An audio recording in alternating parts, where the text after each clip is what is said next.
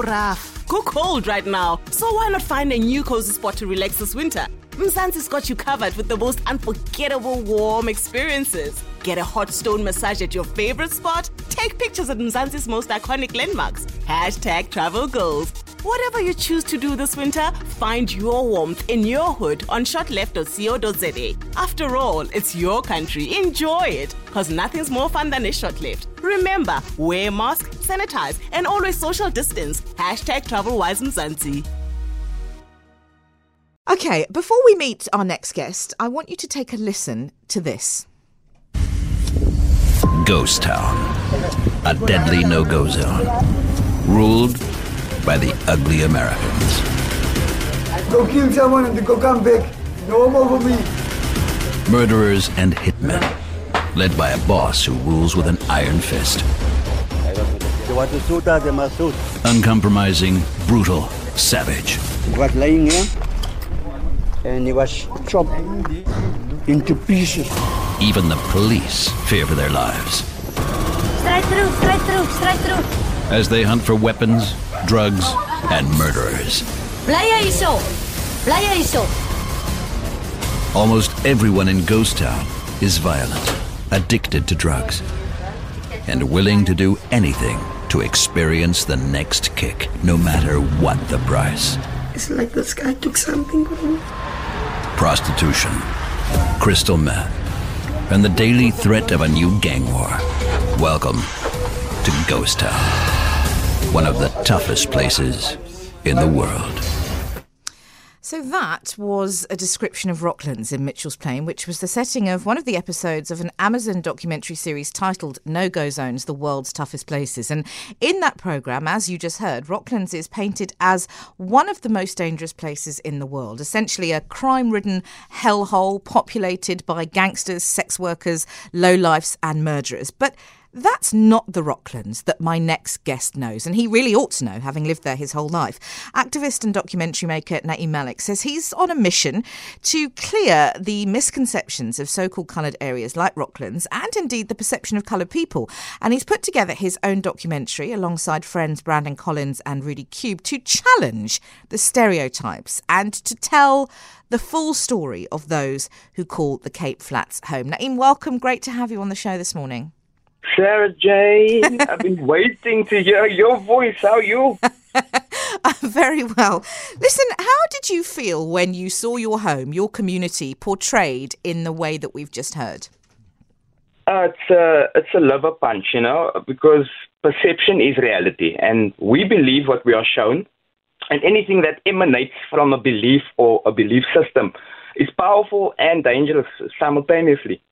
It's like Paul Adams being called feces. It was more than just a so-called nickname. It was an attempt to destabilize the belief he had in himself.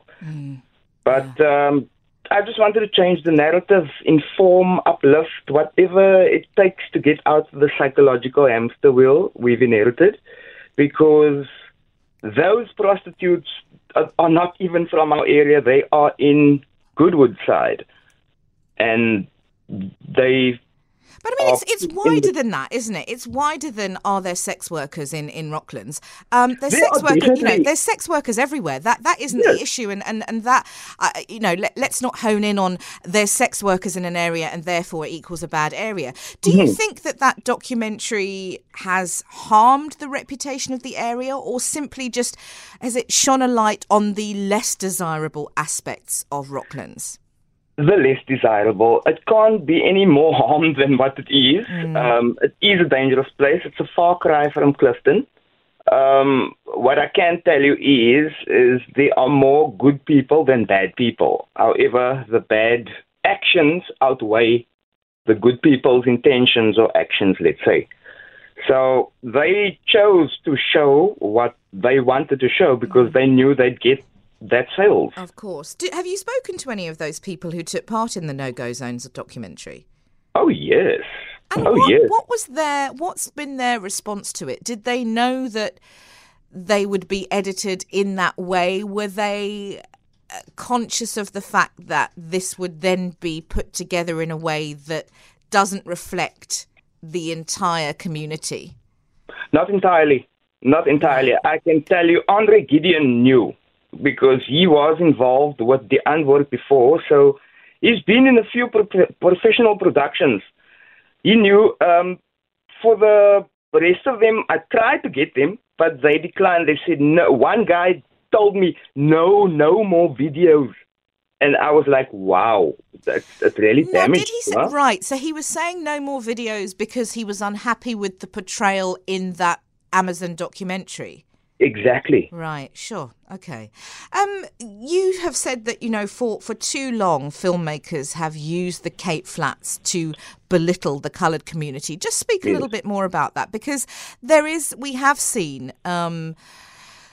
that exact thing, and I've spoken on this show many, many times particularly to coloured actors about how they go about choosing roles, and very often they said, they had to, particularly I'm thinking of the Rashad Alis, the Clint Brinks, who said there came a point where I had to make a decision. I'm no longer going to accept roles where I'm expected to go in as the gangster, the drug dealer, because how does it help the community? It helps the community in no way. None of the movies that are popular, let's say, where so-called colored people feature, is positive. Positive like Phila Sekund. It's a story about someone overcoming adversity. But she's still struggling, though. So she wasn't exactly painted in such a nice way, but, something to that effect. No, this is the narrative going forward. And I think the Antwoord has a big role in this because they are, how do you say this? They are encouraging this. They're encouraging it for their own, how do you say, clout? That's what they call it these days. Millionaires, dollar millionaires. These guys are dying broke here. I'm not talking about money. That's not the issue. I'm talking about, just look at it. One of the people I interviewed, Russell, he appeared in one of their music videos. I can't say the music video's name on the radio because it's... I know exactly the one. Yeah, you can't. Yeah, please don't. I can't say that. No, I don't want to say that. However, he appeared. He was the first person whose face appeared in that music video. 21 million views. He is a car god. So there is no continuity. They're not even bringing a fish. They're bringing him a piece of fish. You have said that some of the best lawyers, doctors, teachers, politicians, actresses all come out of the Cape Flats, yet no one's making documentaries about the successes of coloured people. And you have now you are changing that. You have come out. You have just put together, hoping to change that. You've just put together your own documentary. Yes. Hoping to dispel some of the myths, paint a more fuller picture. What do you want people to take away from your documentary? Knowledge of self. It gives you confidence to move forward, and that is gold because most of our youth, they don't know themselves. I don't know who my great grandfather is. Somewhere along the line, the link was broken, and I'm just dwelling. So I need to go and do a DNA test, which I think is unnecessary. We should just be knowing these things and knowing why places are named, what they are named, and knowing how we ended up in the situation, why we are here. We didn't choose to be here. We were put here. So the proudly Mitchell's Plain and proudly whatever, that's a psychological hamster wheel. I'm not proud of this. I don't like this. There's hardly any trees here where I am.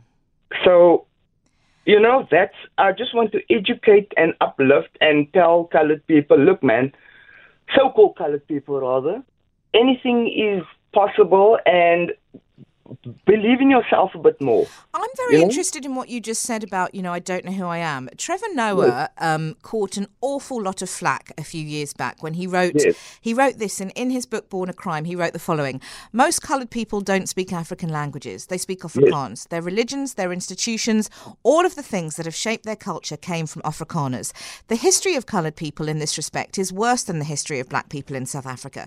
For all that black people have suffered, they know who they are. Coloured people don't. He caught an awful lot of flack from members of the so-called coloured community for that. What do you think about what he wrote? Because it's very much aligned with what you've just said. You don't know who you are. I think Trevor Noah hit the nail on the head. I'm not offended by that because it's the truth. We don't have, as so-called coloured people, a rite of passage like black men of most cultures. I know the Sotho culture, they do that. They go to the bush. Xhosa culture, they go to the bush. They have a rite of passage. They have a thing. We don't have a thing. Had it not been for religion, we'd have nothing to latch onto. Cape Coons, yes, we brought the instruments and whatever. People came from Madagascar, they brought that here. But it's not everybody, because we consist of 7 different nations, or so that government classed us. 7 different nations. To simplify this, it's like 7 different gangs. They will always fight. They'll never, ever stand with each other. There'll be people listening in today, Naeem, who have lived in Cape Town their whole lives and they've never been to the Cape Flats. What would you say to them? If you're going to visit, make sure you know who you are visiting, know the person's name, where they live. I suppose what I mean is that, you know, we are a city of, you know, we've seen those aerial pictures that go around of particularly of Hout Bay, where you kind of see Imizamayeto, you see Hout Bay proper, and then you see Hanguk, and we look at that, and that is always the example that people use in terms of this is the effect of apartheid, this is the effect of the Group Areas Act, into all of that. So I suppose my question really, in terms of, you can have lived in Cape Town your entire life, but you've never been to Mitchell's Plain. You've never been to Hanover Park. You've never been to Bonteheuwel, but you've never been to Belhar, which is very strange, isn't it? It's very strange because there are good people who come from these places, and people who are God-fearing. Like I've mentioned, there are lawyers, doctors, the works, you name it. They are not being highlighted. It's only the crime statistics that are being highlighted and the overall reputation that the place has. So that's what they run on. No, let's not visit. I'd rather not. You come here to where I am. We've had a message in. I just want to read this message, Naeem. We've had a message in from Di in Edgemead, who says, "Hi, Sara Jane. Until COVID, I had regularly run a December road race in Mitchell's Plain, was always warmly welcomed and felt perfectly safe." I want to just quickly, because we've got only a minute left, how can people watch your documentary, Naeem, and follow you on all the social media what's and find out what you are up to? You can go to my page. It's called Bigglesworth. I'm Naeem Bigglesworth on Facebook and Bigglesworth on Instagram as well. Just to touch on what the lady says, my mother is a runner for Mitchell's Plain Titans, and they organize these races and make it possible for these people to be that safe.